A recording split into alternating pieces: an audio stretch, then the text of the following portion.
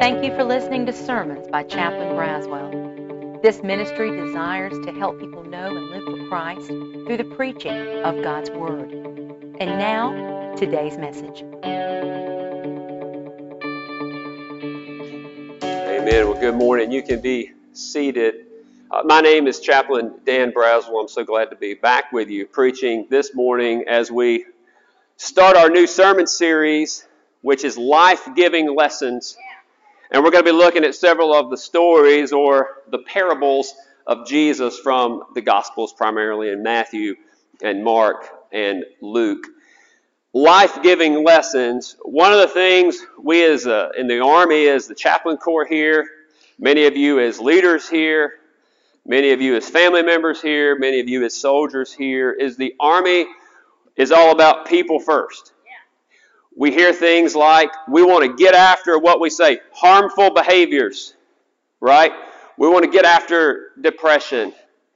All of our hearts break as we hear about suicide, as we hear about self-harm, all these types of things. I believe that the ultimate truth comes from God Himself, and that comes from Scripture. And I think as we look in the next few weeks at life-giving lessons, Jesus said He's come that we might have what? Life, and have it abundantly. I believe, based on the authority of God's Word, that we can learn those life-giving lessons that'll be a blessing to us, and Lord willing, a blessing to all those around us. And we'll not only, as we say, get after harmful behaviors and negative things, but people will be changed by the life-changing power of the gospel of Jesus Christ. So if you have your Bibles, I hope that you do. I invite you to turn to begin with to Matthew chapter 13. And let me say that we're going to start in Matthew 13 because I want you to see something there. But our main text in just a moment will be in Mark chapter 4. But go ahead and turn to Matthew chapter 13 as we look at these life-giving lessons. These lessons that hopefully we hear from God today. Transformative teaching, you could say. Jesus many times spoke in parables. In the Gospels, it even says, memorial and occasion. Jesus, when He talked to the people, He talked in parables. Parables, as you probably know, many times they are stories. You've heard people say perhaps that parables are an earthly story with a heavenly meaning. Sometimes parables are proverbs. Sometimes parables are riddles. Sometimes Jesus makes a comparison, which He's going to do in our parable today, in the parable of the four soils, the parable of the sower. That's what we're going to be looking at today. He makes comparisons. Sometimes He makes contrast. Sometimes the stories are simple and very short. The kingdom of heaven is like a mustard seed. The mustard seed grows. It's like 3 verses long. Sometimes the parables are more complex with many different characters. When you read through the parables, one thing, if you read them all and sit back and notice, in my opinion, Jesus was the master at these parables. Have you ever been around someone who is just really good at telling a story? That's what I imagine when I hear Jesus sharing these parables. He was definitely the master. He had a way to make these insanely vast contrasts to make his point. For example, he tells a story about a debtor who owed 10,000 talents, which was the equivalent of our millions of dollars. Like, who owes millions of dollars in a peasant in the first century? But he does it to make this drastic point about forgiveness and about how great a debt we've been forgiven. Jesus often would tell this cool story, but then all of a sudden it'd have a plot to it in that it would come to a twist. Later on, we're definitely going to teach the parable of the Good Samaritan. How can you not, right, in a story of parables? But in that story, if you remember, the quote, good people were the first two, the priest and the Levite, but then the good guy in the story ends up being the Samaritan. That was definitely a twist. To the point where Jesus asked, who's the neighbor? They said, oh, well, the one who had mercy. They couldn't even bring themselves to say Samaritan. Jesus used these parables in many different ways.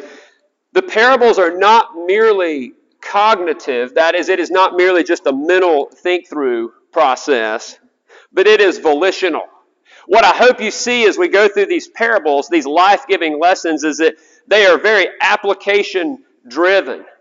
You and I can read these parables and we can do one of two things. We can ignore and go, oh, that's a nice story, or we can say, oh, that's what God's teaching me. What must I now do?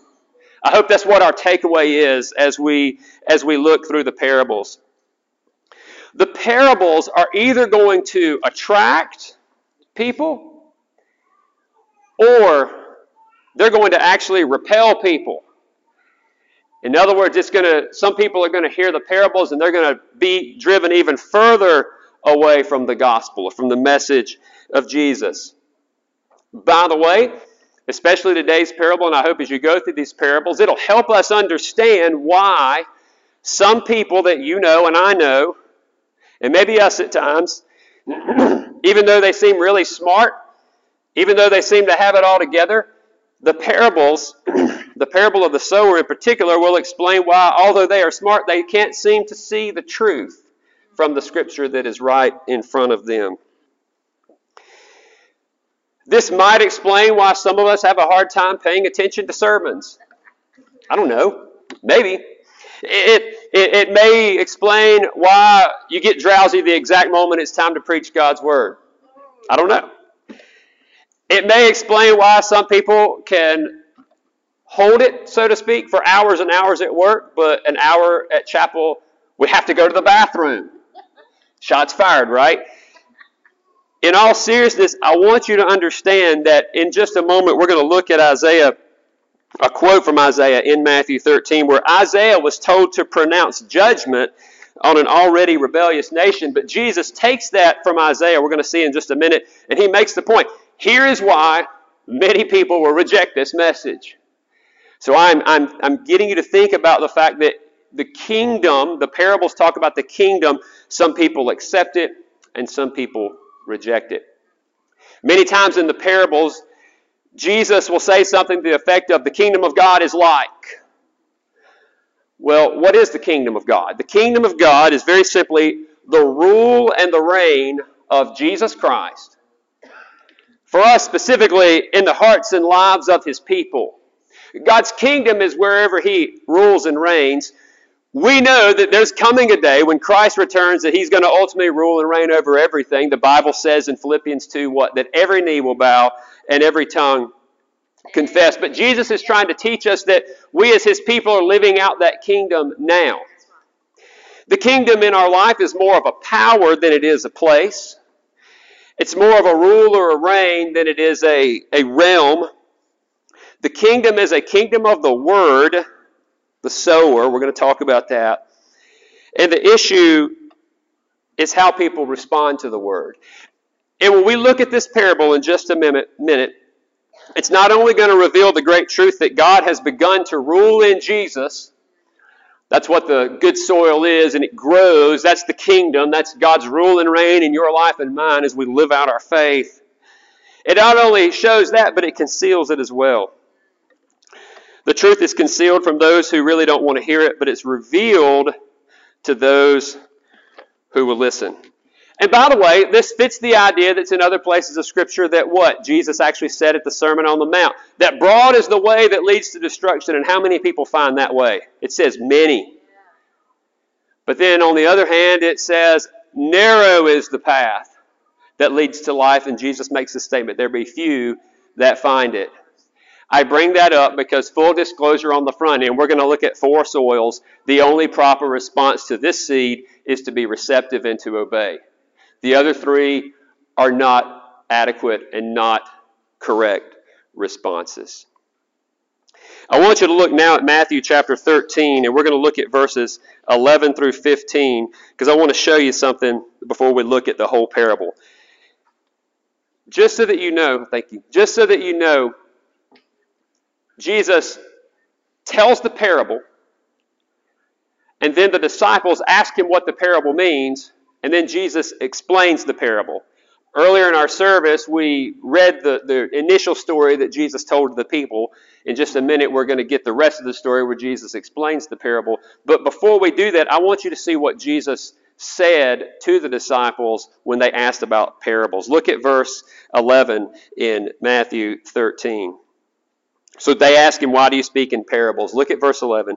He answered them, to you it has been given to know the secrets of the kingdom of heaven, but to them it has not been given. For to the one who has, more will be given, and he will have an abundance, but the one who has not, even what he has will be taken away. This is why I speak to them in parables, because seeing they do not see, hearing they do not hear, nor do they understand. Indeed, in their case, the prophecy of Isaiah, here it is fulfilled that says, you will indeed hear, but never understand. You will indeed see, but never perceive. Look at verse number 15. For this people's heart has grown dull, so they have a dull heart. Their ears they can barely hear. They have a dull heart. They have deaf ears. And their eyes they have closed. They have a dull heart. They have deaf ears, and they have dim eyes. They can't hear, they can't see, and their heart's closed. Lest they should hear with their ears and understand with their heart and turn, and I would heal them. Verse 16, but blessed are your eyes, for they see, and your ears, for they hear. I hope that you and I see and hear, and I hope that as we share the gospel that other people see and hear, but let's pray to God that we're able to do those things. That is Jesus' explanation to them as to why they speak in parables. And in just a minute, we'll turn back to Mark chapter 4. But I want you to think just a minute about this concept of why does Jesus speak in parables? You see what he says, right? We'll get to our main points will be the four soils, and I think you have that in your bulletin, and you'll see that in just a minute. But I want to talk about this idea of why does Jesus speak in parables? They see, but they don't perceive, and they hear what they don't understand. Why is it that perhaps people don't hear? Well, it could be, number one, because they don't want to. It's very clear. It's a hard heart. A lack of response due to the enticement of other things. Maybe it's not only because they don't want to, it could be that they cherish specific sins in their hearts. Do we have something that we know is against God, but we love it so much we're unwilling to give it? That's why people are in that category of, yeah, I hear all this. I hear what God's saying to me, but nope, not today.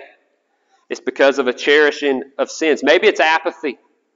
Maybe people just don't care, or the things they care about are somewhere totally different than this message of Jesus and this message of the kingdom.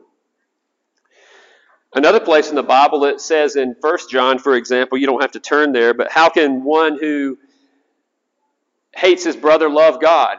You can't see God. How can you love God who you can't see and hate your brother who you do see? Maybe there's hatred in a person's heart that stops them from turning to the Lord. Maybe it's, I've done this myself and I've had people do it to me. Have you ever ran across somebody, I'm sure it's none of y'all, but have you ever run across somebody who has a certain piece of advice they're looking for, and they'll go to that first person, and that person's advice is pretty solid, it's pretty biblical, but it's not what that person wanted to hear. So what will they do? They'll just go to another person. And you might go to 3 or 4 people. I've had that as a chaplain. I counsel a lot of people, and I'll talk to a soldier, I'll talk to a family member. And, that's just what my dad said from back home. Your dad's a smart man. I agree with your dad.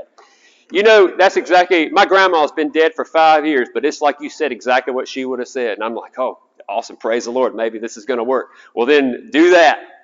Well, you know what they'll do? They'll just keep going, and they'll finally find somebody who tells them exactly what they want to hear. Maybe that's what distracts from listening to the message. The unbelief is not a matter of the head, it is a matter of the heart. Let me say this statement. An idolatrous heart will always lead to an unbelieving head.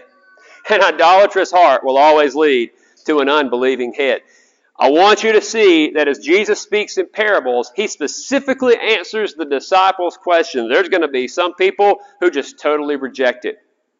And the parables point that out. With that said, let's turn to Mark chapter 4 and let's look at this parable together. The parable of the soils, or the parable of the sower. Let's read it one more time And then we'll this time read the explanation. He began to teach by the sea. A large crowd, verse 1, Mark 4, gathered about him so he could get in a boat, sat it on the sea, and the whole crowd was beside the sea on the land. And he was teaching them many things in parables. And teaching this, he said to them, "Listen, behold, a sower went out to sow." Notice the four soils. As he sowed, some seed fell along the path, and the birds came and devoured it. Number 2, verse 5. Other seed fell on rocky ground, where it did not have much soil, and immediately it sprang up, since it had no depth of soil. And when the sun rose, it was scorched, and since it had no root, it withered away. Soil number 3, verse 7. Other seed fell among thorns, and the thorns grew up and choked it, and it yielded no grain. Verse 8, the last soil, the good soil. Other seed fell into good soil, and it produced grain, growing up and increasing and yielding 30-fold, 60-fold, and 100-fold. And he said, "He who has ears to hear, let him hear." Now we're going to skip down and look at Jesus' explanation. The disciples have already asked the question there that we read earlier in Matthew. Verse 14. Here's his answer, the explanation of the parable. The sower does what? Sows the word. Verse 15. And these are the ones along the path, where the word is sown. When they hear, Satan immediately comes and takes away the word that is sown to them.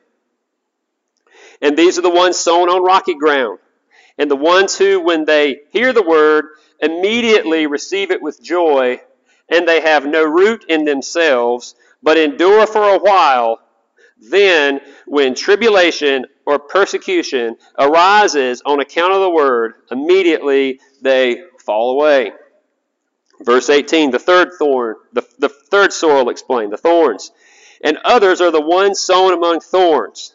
They are those who hear the word, but he says 3 things choke them out: the cares of the world, and the deceitfulness of riches, and the desire for other things enter in and choke the word, and it proves unfruitful.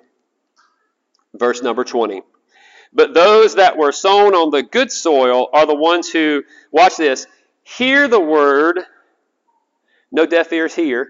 They hear the word, they accept it, and they bear fruit 30-fold, 60-fold, and 100-fold.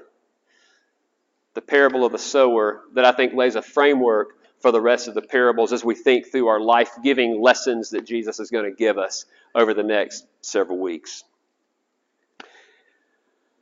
What are the four seeds, the 4 soils, and what they mean? Well, let's look at the first one and talk about it for just a minute. The first one is the seed that landed beside the road. We'll call this one the stolen seed. What happens? It says that Satan steals it. That's what happens. It specifically mentions Satan steals it. There's a lack of response here due to the enticement of evil. Satan steals it. I want to read a verse to you from another passage. You don't have to turn there, but feel free to jot this down. 2 Corinthians chapter 4, verse 4. 2 Corinthians 4:4 says this about Satan. The God of this age has blinded the minds of unbelievers so that they cannot see the light of the glory of the gospel of Christ. Another passage, again, you don't have to turn there, but I'm going to read to you 1 Peter chapter 5, verse 8. That also talks about our enemy, Satan. Your enemy, the devil, prowls around like a roaring lion looking for someone to devour. And our passage today in Mark 4:15 says that it is Satan who comes away and steals the word. It's this heart that's maybe it's casual. The seed was stolen. These are folks who in one way or another were exposed to the message. But the seed is plucked up by Satan. I found this interesting. In first century rabbinic literature, many times birds were symbols of the devil. So that's interesting to me that the birds came and ate it. Remember what he said. Satan hates it when people believe the truth, right? Do you think we live in a world today where people struggle with what is truth? In fact, we've multiplied truth to be this plethora of things. Hence phrases like your truth and my truth. When I read about this seed going out, though, do you notice the consistency, by the way, of the seed? Does it ever really change? No. The sower sows the seed. The sower puts out the word. And there's only one proper response. So that doesn't sound like your truth and my truth. It sounds more like this is God's truth. Amen. Be encouraged, brothers and sisters, that God's truth will not change. Even though we have an enemy, Satan, who we want you to be aware is out there and wants to steal that seed. Well, let's look at number 2. This is the seed that fell in the rocks. Go back and look at it. It says that in verse 5, it fell on rocky ground where it didn't have much soil. This is the superficial seed. This is the shallow soil. It says it came up quickly because it was so shallow, because it had no root. It didn't last. They don't grow. These people hear the word, but they die away when persecution and tough times come because they have no root. It is a temporary superficiality that is masquerading as a true commitment. It's a false profession, plain and simple. This will be a response to the word. That's what Jesus is wanting you to see. The sower's going to sow. And this is how some people are going to respond. They're going to immediately start with joy, but then it's going to fade away. How appropriate that we're looking at this sermon, this message, right around the time a lot of people are already quitting what? Their New Year's resolutions. We're 8 days in, right? How interesting that this happens right along the same time. Colossians 2, you don't have to turn there, but you can write this down. Colossians 2, verses 6 and 7 says this about our faith. Paul said, just as you received Christ Jesus as Lord, continue to live in Him and be rooted and built up in Him.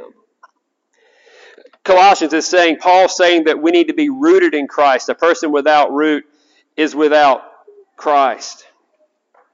A true profession of our faith will come from our heart and spring out. The Bible says in Romans 10, if you confess with your mouth Jesus is Lord and believe in your heart that God raised Him from the dead, you will be saved. This is a shallow response. Good start.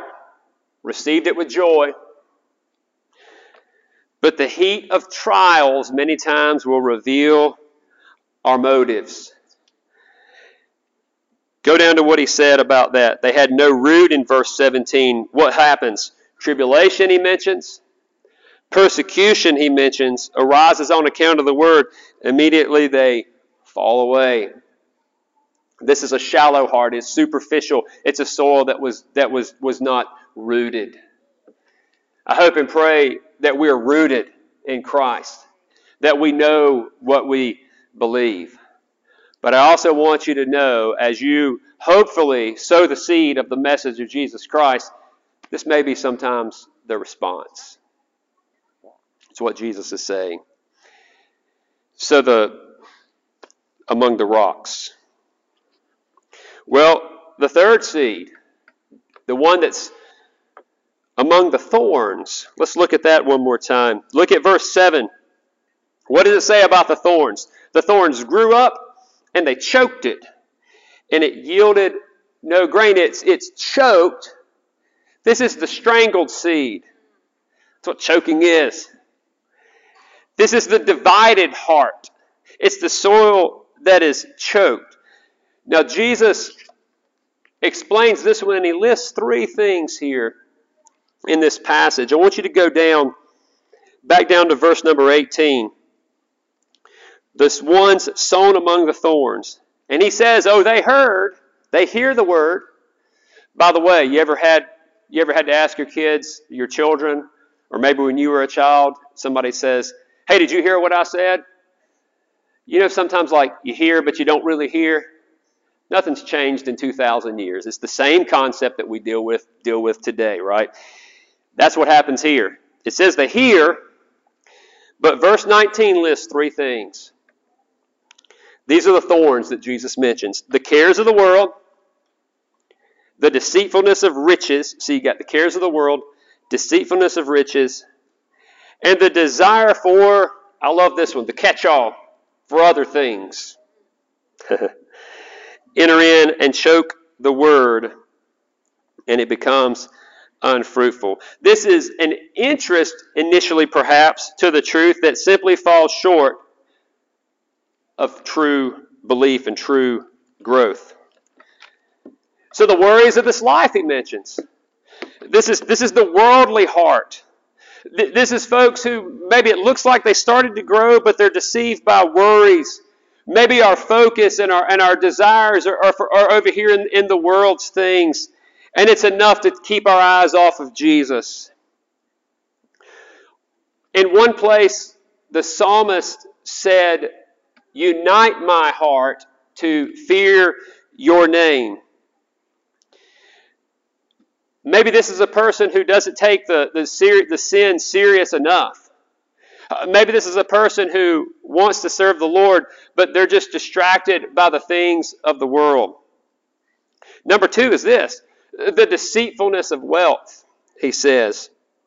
I can't help but think later on in the Gospels there's a young man that we have come to know as simply the rich young ruler. And Jesus suggested to him that he sell his possessions, sell everything that he had and follow him. And he went away sadly because he was a person of great wealth. It's easy to look at that young man and go, well, he got choked out fast. He's done, like watching an MMA fight. Like, oh, that guy, he choked out so quick. Oh, he was nothing. That's how this rich young ruler was. He got choked out quick, right? He's done. But I don't think we have to be quite as wealthy as the rich young ruler to get trapped by this one. You know what the Bible says about wealth? Where your treasure is, there what? Your heart will be also. You could tell me all day long how important certain things are to you. Years ago, the illustration I would use is show me your checking ledger. Probably nobody here has a hand-jammed checking ledger. I would say, show me your credit cards and your debit card statements and let's go through them, and I will simply show you what is important to you. Where your treasure is, there your heart will be also. Jesus specifically says that there are people who will not follow the rigorous demands of discipleship. They will not follow this word because of worldly things, but also because of love of money. And then number three, other things. I love that because that's a catch-all. Not just other things, because there's a lot of things that aren't bad. Money in itself is not bad. It's what we do with it. Your career is not bad. It's what you do with it. It's the desire for other things that either raises past the desire for God or it takes our focus away. I listened to no less than about 6 different sermons on the parable of the sower before I preached this sermon. And a lot of them jumble up in my mind, and people ask sometimes, do you ever steal those sermons? I'll say it this way. I milk a lot of cows, but I churn my own butter. Does that make sense? But you might hear some of the more famous preachers and get a story here and there from them. You go, oh, Chapman Browse will use that. Yeah, I got it from them. I'm sure they didn't get it from me. Tim Keller tells a story when preaching on this passage. He said that what he began to do as he talked to specifically young Christians, and they would come to him and they would say things like, I've been thinking about, things of the Lord, and I just don't know if I believe all that anymore. Yeah, Pastor, I grew up in your church here, and, now they're 19, 20, 21 years old, and I've been intellectually thinking about the gospel, and I just don't know if I can believe all the stuff anymore. And you know what he began to ask those young Christians? He would say, so tell me, who are you sleeping with? And that sounds harsh and cold, but you know what Tim Keller found out? A lot of times it was bingo. That's other things. That's me saying, I know what God's plan is for my life, but I'm going to do what I want to do. That's what sin is, right? That's what idolatry is. Idolatry is, God, I know your plan, but I'm going to go over here and I'm going to do what I want to do. What are other things? The desire for other things. Maybe it's our career. Again, the other things aren't necessarily bad. Careers aren't bad. But a desire that puts our focus on there, could that easily choke out the word? Absolutely. Could it be having things? Could it be tied into money? Absolutely. Could it be our own families? Oh, my kids, nothing comes before my kids. I want you to love your kids. I want you to raise your kids in the Lord. God wants us to. But could not the desire to focus on our children so much choke out the word? I think it could. I could go on, but what I want us to understand is that the thorns choke out the word.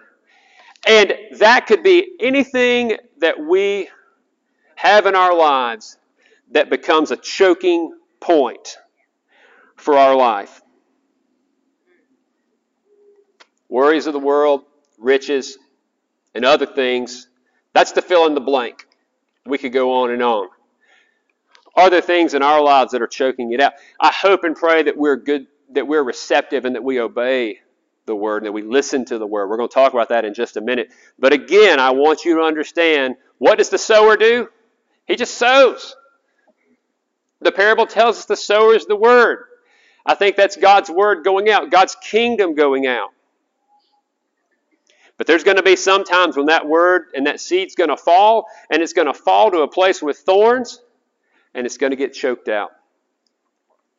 Well, number 4, the seed that fell on good soil. Let's go back and look at it.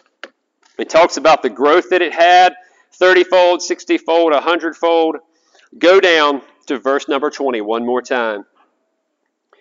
Those who were sown on the good soil are the ones who hear the word. Everybody hears it. Did you catch that? Everybody heard it. All of them heard it.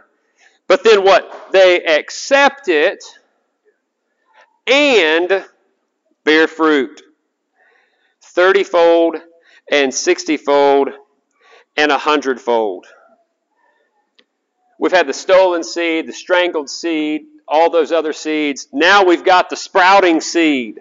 This seed grows. Not only does it sprout, but it spreads. That's what the kingdom of God is. There's going to be some parables later on. We talk about how the kingdom of God grows. The mustard seed's the tiniest seed, but it grows into the biggest flower. That's the kingdom of God, the rule and reign in Jesus Christ in the hearts and lives of men and women. It's going to sprout and it's going to spread. This is a heart that is open to hearing the message. Remember what we read earlier. Enter by the narrow gate, because wide is the gate that leads to destruction. There's only one out of the 4 that Jesus' story shares that's the proper response. Broad's the way that leads to destruction, but narrow is the way that leads to life. And few there be that find it. The only legitimate response to God's word is the obedience and perseverance that demonstrates a true reception of this word. As we think about the soils, my hope and my prayer as I pray to God, who's the ultimate sower, is that we are receptive to what God has to say to us.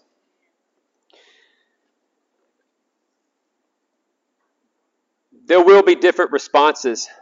The scorching sun in the sky, that on the one hand will melt wax, it'll harden clay.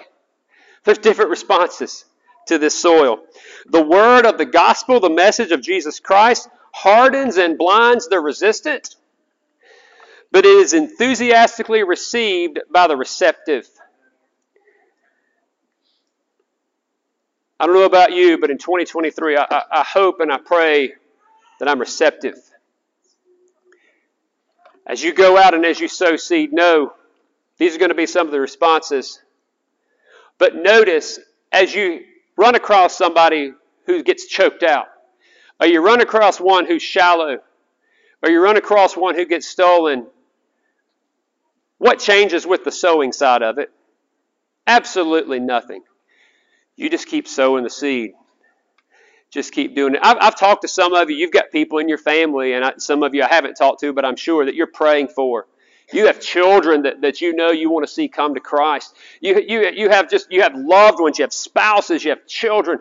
Oh, and I can just imagine if I could hear every one of those prayers, how powerful it will be. But God hears them all. God hears us crying out to Him. Know that I can't control anybody's response to the gospel. I can only choose to accept it myself. But what I can do is I can cry out to God and say, oh, God, soften hearts. God, take away thorns. Know this. If you're in that seat and you're praying for somebody to come to the Lord Jesus Christ or to turn back to the Lord, just keep sowing. Don't get weary in well-doing. Keep hanging in there. Keep doing those things God's called you to do. Because in this story, the sower never changes. It just says the sower goes out to sow. Do you think the sower knew some of it wasn't going to sprout up? Absolutely he knew. But what did he do? He just kept on doing it. You just keep on sowing. You just keep on sharing. Keep on praying. At this time, I'm going to pray for us now. And as we get ready to pray, in just a moment, we're going to sing, You Turn Graves into Gardens. Talk about growth. God can bring life where there's death. So I hope as we go out and we worship the Lord in song, that'll encourage us to keep on sowing in this world that we live in among soils and stones and all that stuff. Just keep on sowing the good word. I invite you to stand with me. Let's pray, and then we'll sing together. Heavenly Father, we recognize that we desperately need you. God, thank you for being the one who sowed the seed in our lives. For those of us who have trusted Christ as Savior, we give you glory, knowing that you took us who were part of the kingdom of darkness and brought us into this marvelous light and brought us into your kingdom, your rule and reign in our lives. God, I pray for your people this morning. I pray that as we think about life-giving lessons, I pray that you would lay on our hearts those folks that you want us to keep sowing seed. I pray that you would help us to continue to examine our own heart. May we be those who are receptive. May we say yes to you. May we obey you. And God, in our own personal lives, in the lives of our families, and in the lives of Schofield Community Chapel, God, may some of the greatest, most fruitful days of growth and life be ahead of us in the coming weeks and in 2023. And God, bless us now as we worship you. In Christ's name we pray. Amen.